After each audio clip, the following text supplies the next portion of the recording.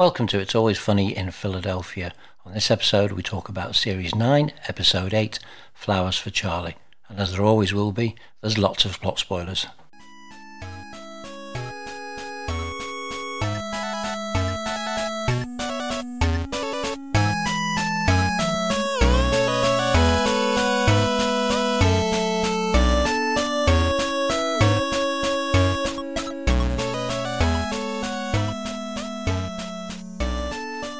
You're listening to It's Always Funny in Philadelphia. We are the It's Always Sunny in Philadelphia random episode podcast. I don't think there's any other way to describe it, is there? No, I think that's the best rule we could think of, isn't it? So yeah, exactly. Don't come to this podcast for thinking. Other things, but not thinking. On the other end of the line is Tom Coates, Bon Vivant journalist, and Mr. Dewsbury. Do you like that intro? Mr. Dewsbury, yeah. I think there's a lot of people that agree with that as well. Well, I've got my dad to knock off still, so yeah, true. He's definitely Mr. Dewsbury for now. But did he play for Dewsbury at rugby league? Your dad? Was it very your uncle? Briefly? Yes. Very briefly, right? Okay. So I think I'm the one that's broken the chain of people not playing for them, to be honest. Yeah. You see, you're a disgrace. But I think I'll do one of those intros for you every week, and I'll come up with different things. Okay. How are you doing? You look a bit unkempt, I have to say. Thanks. Yeah, I'm hoping to get my head shaved, but oh, right. My wife Sophie won't shave my head. I think she's hopeful that my hair will stop receding, but the hairline hasn't improved. It's growing outwards. But I've thought about getting a felt tip and drawing a new hairline on.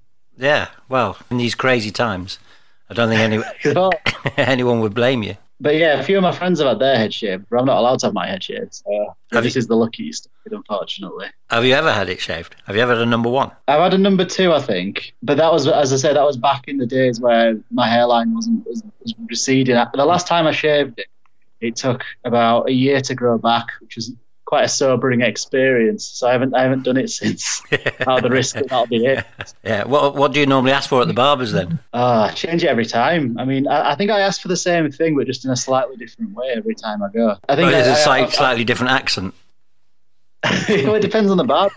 I like to change up my barber, so I'm not particularly fussy when I get my haircut, if I'm being honest. Whatever haircut they dictate and they decree, I tend to go along with. So. I've got a standard 2 on the back and sides, leave a bit on top, mate. I think I've changed mine. As I say, although in my circle of friends, I think I'm faring quite well in terms of hair coverage, on my head that is. So I have changed it in recent years more to protect, as I say, the fact that I am balding, sort of where my dad balded, to be honest. It's a curse. But I've still got dark hair, so I'm lucky because my brother and my dad. I mean, I'm 57 now. My brother and my dad are both completely white, and they're absolutely furious.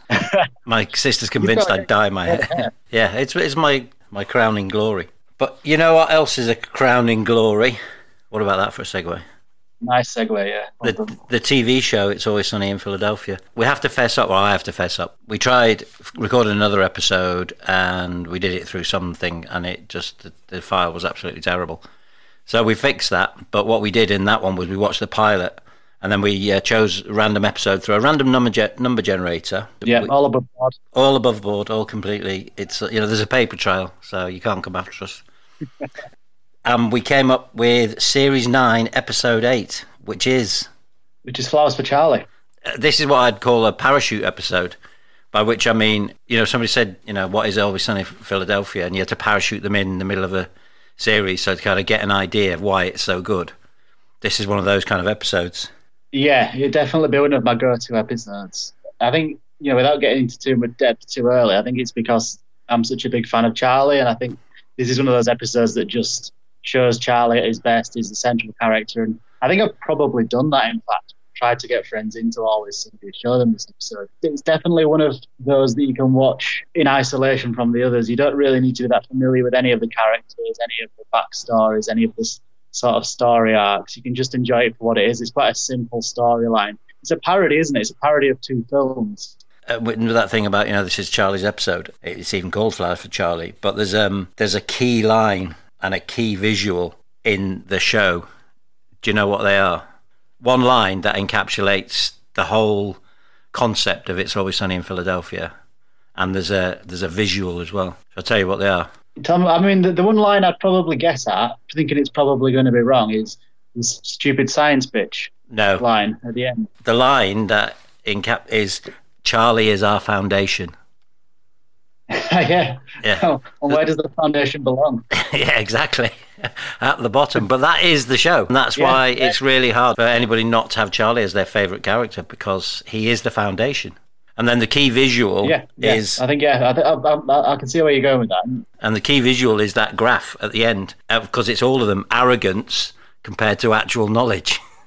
That's... That's the show in a graph. Yeah, I can see where you're going with that, actually. I mean, I think it's one of those episodes as well, which is quite rare in Always Sunny, where it segments the group not on an even. They don't segment the group evenly. So Charlie is isolated on his own. I know Frank's sort of hanging on with him, but then you've got Dee, Mac, and Dennis together as well. So yeah, I think it's different in that sense. But yeah, it's definitely one that encapsulates the spirit of Always Sunny. It's very unusual in that you don't normally get Dee, Mac, and Dennis on a side. Those three. So it's Series 9, Episode 4. It's 9:14 on a Wednesday. And this is written by David Benioff and A.B. Weiss. Did you look into anything that they've done? Did you do your homework? I haven't done my homework as much as I did for our pilot episode, I have to say. But yeah, I know that those are two of the guys that I think they've done a couple, haven't they, from earlier in the series? Yeah, they always write together. They've got a deal on with Netflix, and they basically wrote all the stuff when Game of Thrones went onto Netflix. So they kind of took that. So I'd imagine they're billionaires by now, getting on the got. I've never seen Game of Thrones. Have you? I have, yeah. My wife Sophie's a big fan of Game of Thrones, and I don't mind it. I don't sort of take pride in saying that I dislike it. The intro's very long. The episodes are very long. I find it quite complicated. I don't mind it. I can appreciate why people like it. I struggle to follow things that complex, if I'm being honest. Yeah. It's that Dewsbury thing, isn't it? It always comes back to home. Yeah, and they also wrote the film Troy, which I've never seen, but I'm sure they made a lot of money out of that one as well. And one of the X-Men films, X-Men Origins Wolverine. I'm not up to date on the whole X-Men cinematic universe, so I wouldn't know. There's a guest appearance in Flowers for Charlie from one of the chaps from X-Men, isn't there? Is there? Right, okay. Yeah, let me just see if I can find his name. It's the Professor. The Professor, yeah. He's called Burn Gorman. Burn Gorman, yeah, that's the one. I have notes on him for our character session. I'm sure he's in one of the X-Men films. Right, okay. Good knowledge. The Marvel ones that I like the Guardians of the Galaxies and Deadpool, and that's about all I've seen, I think. Director was Dan Attias, who you kind of called out in the what we'll call the Lost show. In this period, he kind of did most of the stuff, didn't he? Yeah, so he did. I think he picked up initially, did a few from season 1, and then the majority of season 2, and then we didn't see much of him until some of the latter season. I think, in fact, it is season 9 where he reappears as one of the directors. Yeah, again, he's one of the team. He does a bit of directing. I think he does a bit of writing too, and a bit of producing. So, what's the plot of Flowers for Charlie? So it starts in the scene starts in the research lab, doesn't it? And the gang are there, and it becomes apparent that there's some money up for grabs, and they're looking for a subject to be tested on. And I think initially their sort of perception is that they're looking for somebody who's particularly intelligent, and then so begins the competition about proving who's the smartest, which is quite good. Some good banter, I think, between them. And then Charlie emerges as a candidate, as it turns out that actually what they're looking for is somebody with a lower level of intelligence. So, and then, as I say, I think from that point it sets the scene for the rest of the episode, which is following Charlie throughout the testing period. I think it's a fantastic start because you see Frank immediately being concerned about losing his best friend. So you have that scene in the bar, one of the best lines from the episode, which is, "I just realised I have 2 ears."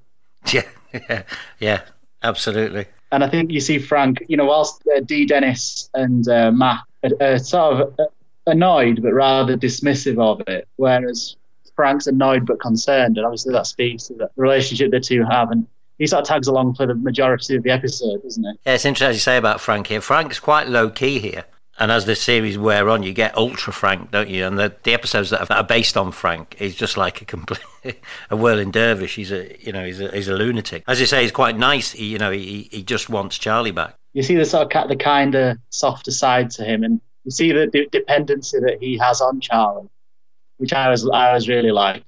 fact that they have this codependency throughout the series. Well, not throughout the series. They develop a codependency. Obviously, Frank's introduced in season 2. And then rather quickly, they do develop that codependency. And this episode plays on that being broken, and one of them sort of seemingly liberating themselves from it, but the other one still having that dependency. Yeah, and the character call-outs. There's only actually, apart from the professors at the end who are sat in the lecture theatre, who are a set of extras, and probably people in the cafe when he's with the waitress, there's only 4 main characters in this. So obviously Mary Elizabeth Ellis again as the waitress, great in this episode. Yeah, it's a different dynamic that you see between. I guess that's the one aspect of the episode where it does benefit to know the story arc. You know, obviously the relationship that Charlie has with the waitress, and just seeing that relationship in that context. Obviously, I think it's in that scene in particular where you sort of cotton on to what's happening, because I think it's really well done initially. Obviously, him speaking Mandarin, and the majority of people being in no position to say whether or not it's Mandarin, and beating Tanxi at chess. The scene with the waitress, where you start to get an inkling that it isn't necessarily him becoming smarter, it's him becoming more arrogant. That scene in particular is so entertaining and interesting to watch, having seen, obviously, their relationship build, just to see it in a completely different context. Yeah, because you don't know how she's going to react. She thinks he's just putting it on, which, as it turns out, he is. And he just doesn't care what she says. And then she goes off and he turns off. You don't know what's going to happen. And neither of those two things are ever possibilities in other shows. No, and it's one of the great ways that they use Frank in his role as a financier to bring that scene together. So, the waitress doesn't ever want to see Charlie, doesn't ever want to meet with Charlie. But the scene is set up, in quite an abrupt way, which is, Frank paid, I think it's like $500 to have lunch with you. Yeah. And that sets it all up. Again, to reference the lost episode, we spoke about Frank as a financier and how many doors that unlocks. And, sometimes it's small things like that. But obviously, in other episodes, it's some bigger things. We talked about Bern Gorman, who is he plays this kind of role, this professor role in few things. He's quite a familiar face on American TV. Yeah. But interestingly, did you know he's born in Hollywood and then came back to England to be brought up and went to the Manchester School of Acting? Oh, fantastic! Yeah, I didn't know that. I'm actually looking at his IMDb now. Went to the Manchester Met School of Theatre, which is the same university I went to. I didn't go to the School of Theatre, but interesting. I think, for the limited role he has in the episode, I think he does. I think he's perfectly cast for that character. But you weren't born in Hollywood and came back to Dewsbury? No, born in Dewsbury. But then I did come back to Dewsbury as well. So yeah, after being at Manchester Met. So exactly. Yeah, you've got so much in common with Bern Gorman. Yeah, absolutely. So yeah, he's the professor or science bitch number 1. Yeah. And then Jimmy O Yang, who's Tanxi, who's absolutely fantastic as well. Yeah, I love his accent. He's got the sort of that Asian American accent, which I think is quite charming. He's obviously the stooge, isn't he? He's the guy that follows Charlie throughout the episode, sort of reaffirming everything that he's feeling. So there's the scene where they're playing chess. I've just had a refresher watching the episode. I'm trying to spot whether they are actual checkmates on the board, but it's impossible to tell. But yeah, I think he's obviously a very crucial character in terms of cameo roles. It's one of the sort of bigger cameo roles that you have throughout the series. He's present for the majority of the episode. Yeah, he's perfect, to bounce off Charlie. And obviously there's a scene as well where Frank just tells him to shut up, which I think is just brilliant done. Yeah, you're right. And for essentially an extra character, he does a lot of heavy lifting in this scene. Yeah, it's brilliant. And do you know who the other character is? The other character is the mouse. Oh, of course. We know who plays the mouse. We don't know who plays the mouse, but he's called Armitage Shanks, of course. I found that fascinating because it's funny to name somebody after a plumbing product, or a mouse even. Even more interestingly, Armitage Shanks isn't a brand in America. So Rob McElhenney or somebody, so Benioff or Vice or somebody has seen Armitage Shanks somewhere and decided that's going to be a good name for something, so they've named the mouse Armitage Shanks. Yeah. And then, did you get a message? Did you get a message from Armitage Shanks? If they're getting in touch already and saying they want to throw us some money, then we'll have to consider it. Yeah, I'll turn my notifications back on. I'm saying at this stage we'll definitely consider anything. But I've written here Space Force, and I think that's Jimmy O Yang. Space Force is a new sitcom about to come out with, what's he called? Steve Carell. Steve Carell's the lead character in it, and it is a parody of what Donald Trump has done in the States creating a space force. I think it's amazing that, in these trying times, they can bung a load of money into a space force to defeat space ISIS. I'm just looking it up now. So it's on Netflix. It's coming out next month. Okay. Yeah, and I can't tell if it's Jimmy O Yang or Bern Gorman in it, but one of them is, because I wrote Space Force in between their names on my notes. It's Jimmy O Yang. He's a recurring character. Yeah, Steve Carell as the lead role. But yeah, Jimmy O Yang's in that as well. All right, so it could be good. Yeah. As I say, it's on Netflix. So yeah, definitely worth checking out. Steve Carell, safe pair of hands. Yeah, tends to pop up, doesn't it? Yeah. Are you a fan of The American Office? Yeah, I like both. So I watched the original British Office when it was on the first time. I watched it with my dad. What year will that have been when it? 1990 was it? 91, something like that. 92, 93, oh, no, it was early 90s. Was it? Yeah, 96, 97. Yeah, numbers going up. 2003. It was 2001. 2001. Blimey. The first episode of the British Office. Crikey. First episode of the British Office, 9th of July 2001, and it ran through until 2003. So that places me at, I'll have been 13 when it was first on. Right. Turned 16 when it finished. So by the end, I was probably starting to understand the humour, but so having watched it since, I do enjoy it. But yeah, to answer your question, yes, I do like the. To be fair, I've never given it a chance. I've never been a fan of the American one, yeah. But I have to say, I haven't given it a chance, so I can't really comment. It's a different show. It's the same setting. I mean, there are similarities in the humour, and to me, it feels like I'm watching something completely different. It doesn't feel like an adaptation of the British version to me, but that's not necessarily a bad thing. Well, no, especially when you consider that one of the things that is out in the world out there is the It's Always Sunny in Moscow, which apparently... Have you? I've read that it's absolutely dreadful because it's line by line copied. I've seen it. I've seen what I think probably qualifies as a trailer for it. Right. And it's bizarre. I don't think it was subtitled. I think I was just sort of listening to the Russian. But is that true then, that it's a line by line copy? Yeah, apparently, yeah. They bought it. They bought the script rights, which is a very unusual thing to do. Yeah. It seems like a very un-Russian program. Yeah.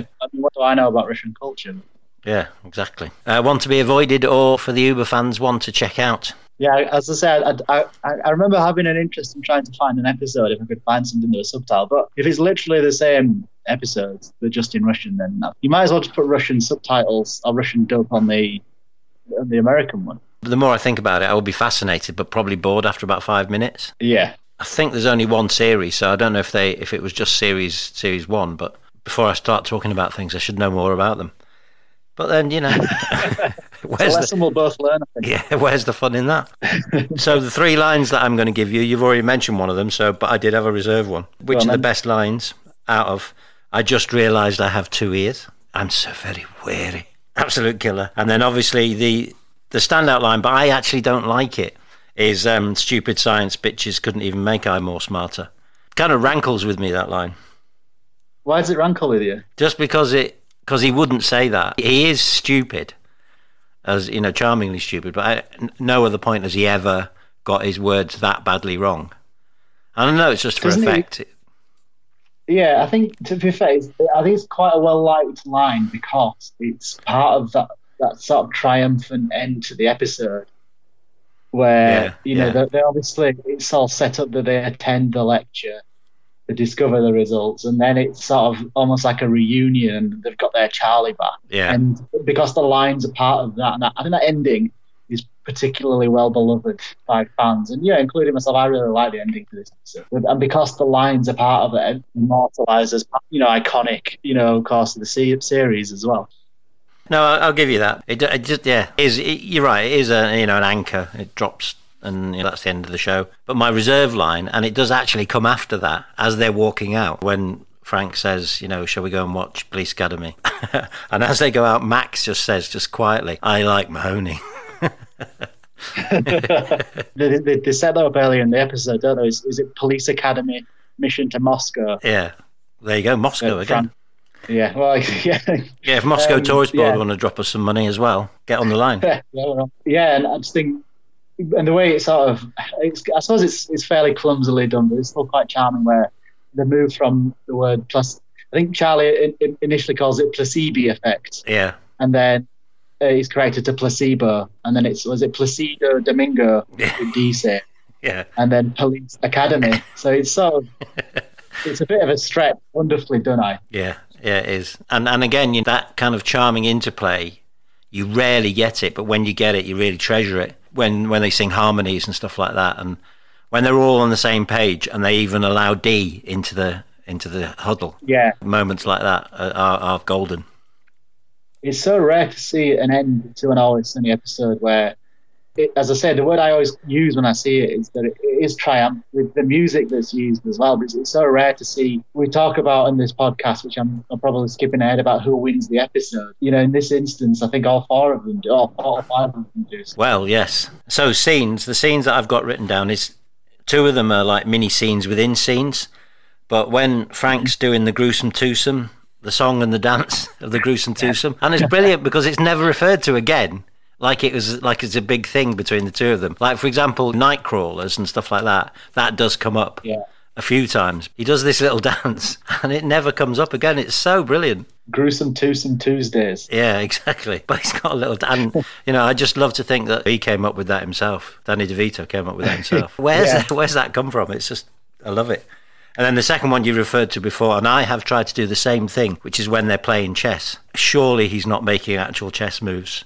He's just putting the pieces anywhere. But at that point, you've got the suspension of belief, haven't you? I think. Well, I mean, speaking personally, when I first watched the episode, obviously it's designed to make you think that he has got smarter, and I don't think there are many clues at that stage. That he is. Yeah, and obviously the way, cliched playing 2 games of chess at once, and he's sort of flipping between talking to Frank and playing chess. He's very brutal with it, and he becomes quite condescending towards Tanksy as well. Yeah. But obviously the greatest scene is just the whole of the last scene. So from the moment that he announces, and then he comes down on the lift, and he's he's very weary, and he's in the wheelchair, and then like the reveal, and even the fact that Spider is spelled SPYDER, and as you say, and then the triumphant kind of where they all get out of there. Yeah, he's not been made smarter, but he doesn't care. And his miraculous recovery as well. So obviously he's obviously adopted this state where he's very weary. When the results of the experiment are revealed, there's no resistance from him. There's no sort of, he's not trying to stick to what he was. He's immediately recovers. Yeah, which is another feature of the show. Yeah. They all do that. Like, they can all recover from terrible things just immediately, not just physical. Dee particularly can bounce back from terrible physical abuse very quickly. So yeah, I don't think there's any question really, and it's one of the greatest scenes in the whole of the show. That's the best scene. But I give an honourable mention to the petrol, to use an English, a British English expression. Yes. The petrol can or the gas can, where they're testing that. I think that's really funny. I like that scene. Yes, no, it is. It does give them a reason to be, and whether it's in there just for that reason, but it does give them a good reason to be in the episode, and also a counterweight to this. It's to try and show that they're so stupid, while Charlie's getting really smart when he actually isn't. I like that scene, and I also like the mini scene at the start of it, where Dennis plays the music to try and coax the rat out of the hole. I think it's one of the first times that Mac's attraction to Dennis is really demonstrated. Yeah. And the way that Dennis just sort of dismisses it and just sort of turns away from him, I found that really funny as well. Yeah. So have you got any nits to pick? I'm just looking at my own notes. I don't think I picked any nits in this episode. The only one I had was when he's listening to 2 things at once. He obviously can't, because headphones don't work like that. You can't have one in one ear and one in the other. Over-ear headphones don't work like that. Yeah, I think that is. I don't know. Maybe that's just an early clue that he doesn't really know what he's doing. Exactly. It could be there as a plant, so that you're supposed to realise this guy's got no idea what he's doing. Yeah, and he's still doing that. But other than that, I don't have any other nits. So kind of alluded to who won the episode, and as you said, and what I actually have written down is Charlie or the whole gang. Yeah, I sort of spoiled the ending, didn't I? But no, I think Charlie wins the episode, probably. But yeah, and I've written down more or less exactly what you wrote. Charlie wins the episode, but in a way, everybody wins the episode because it's set up, as you mentioned already, the line the sort of iconic line that defines the series about Charlie being the foundation and the gang wanting their foundation back. So Charlie gets his life back. He returns to being who he is, and he returns to being Frank's codependent. But the gang get their foundation back. When you look at it that way, everybody wins. Having followed Charlie throughout it, there's a sort of hint that he might be humiliated or embarrassed at the end, but that really quickly disappears, doesn't it? And this is one of the very few episodes where there is a reveal. The Gang Broke D is probably the greatest reveal. To that point, you are thinking, has he got really smart and what's going to happen? And you think, how is he going to get unsmart again? Because you know he's going to get unsmart. You don't realise that he's actually not got smart. I didn't the first time I watched it. So the big reveal and the fact that they all go out really happy and they're talking about daft things, and the fact that the professor is really frustrated. The fact that the spider and the cat are still in their boxes. It's just, this is a perfect ending. Yeah, because I mean, subconsciously, you're always waiting for the reset button to be pressed. I know there are some storylines throughout the series that evolve, things that happen that remain, but generally speaking, you are waiting for that moment where everything resets. It's difficult to predict. You're enjoying the episode, and you are kind of thinking in the back of your mind, well, how is this going to be undone? Where does it change back? And, in the end, the way they do it is probably the simplest way they could have done it, but it's still probably the least expected. But it's a beautiful episode, and as I say, if you haven't watched the show or you've only watched it a bit and you're flipping between episodes or whatever, like a lunatic, and not watching it in a linear fashion like you should, then this is definitely one that you should aim for.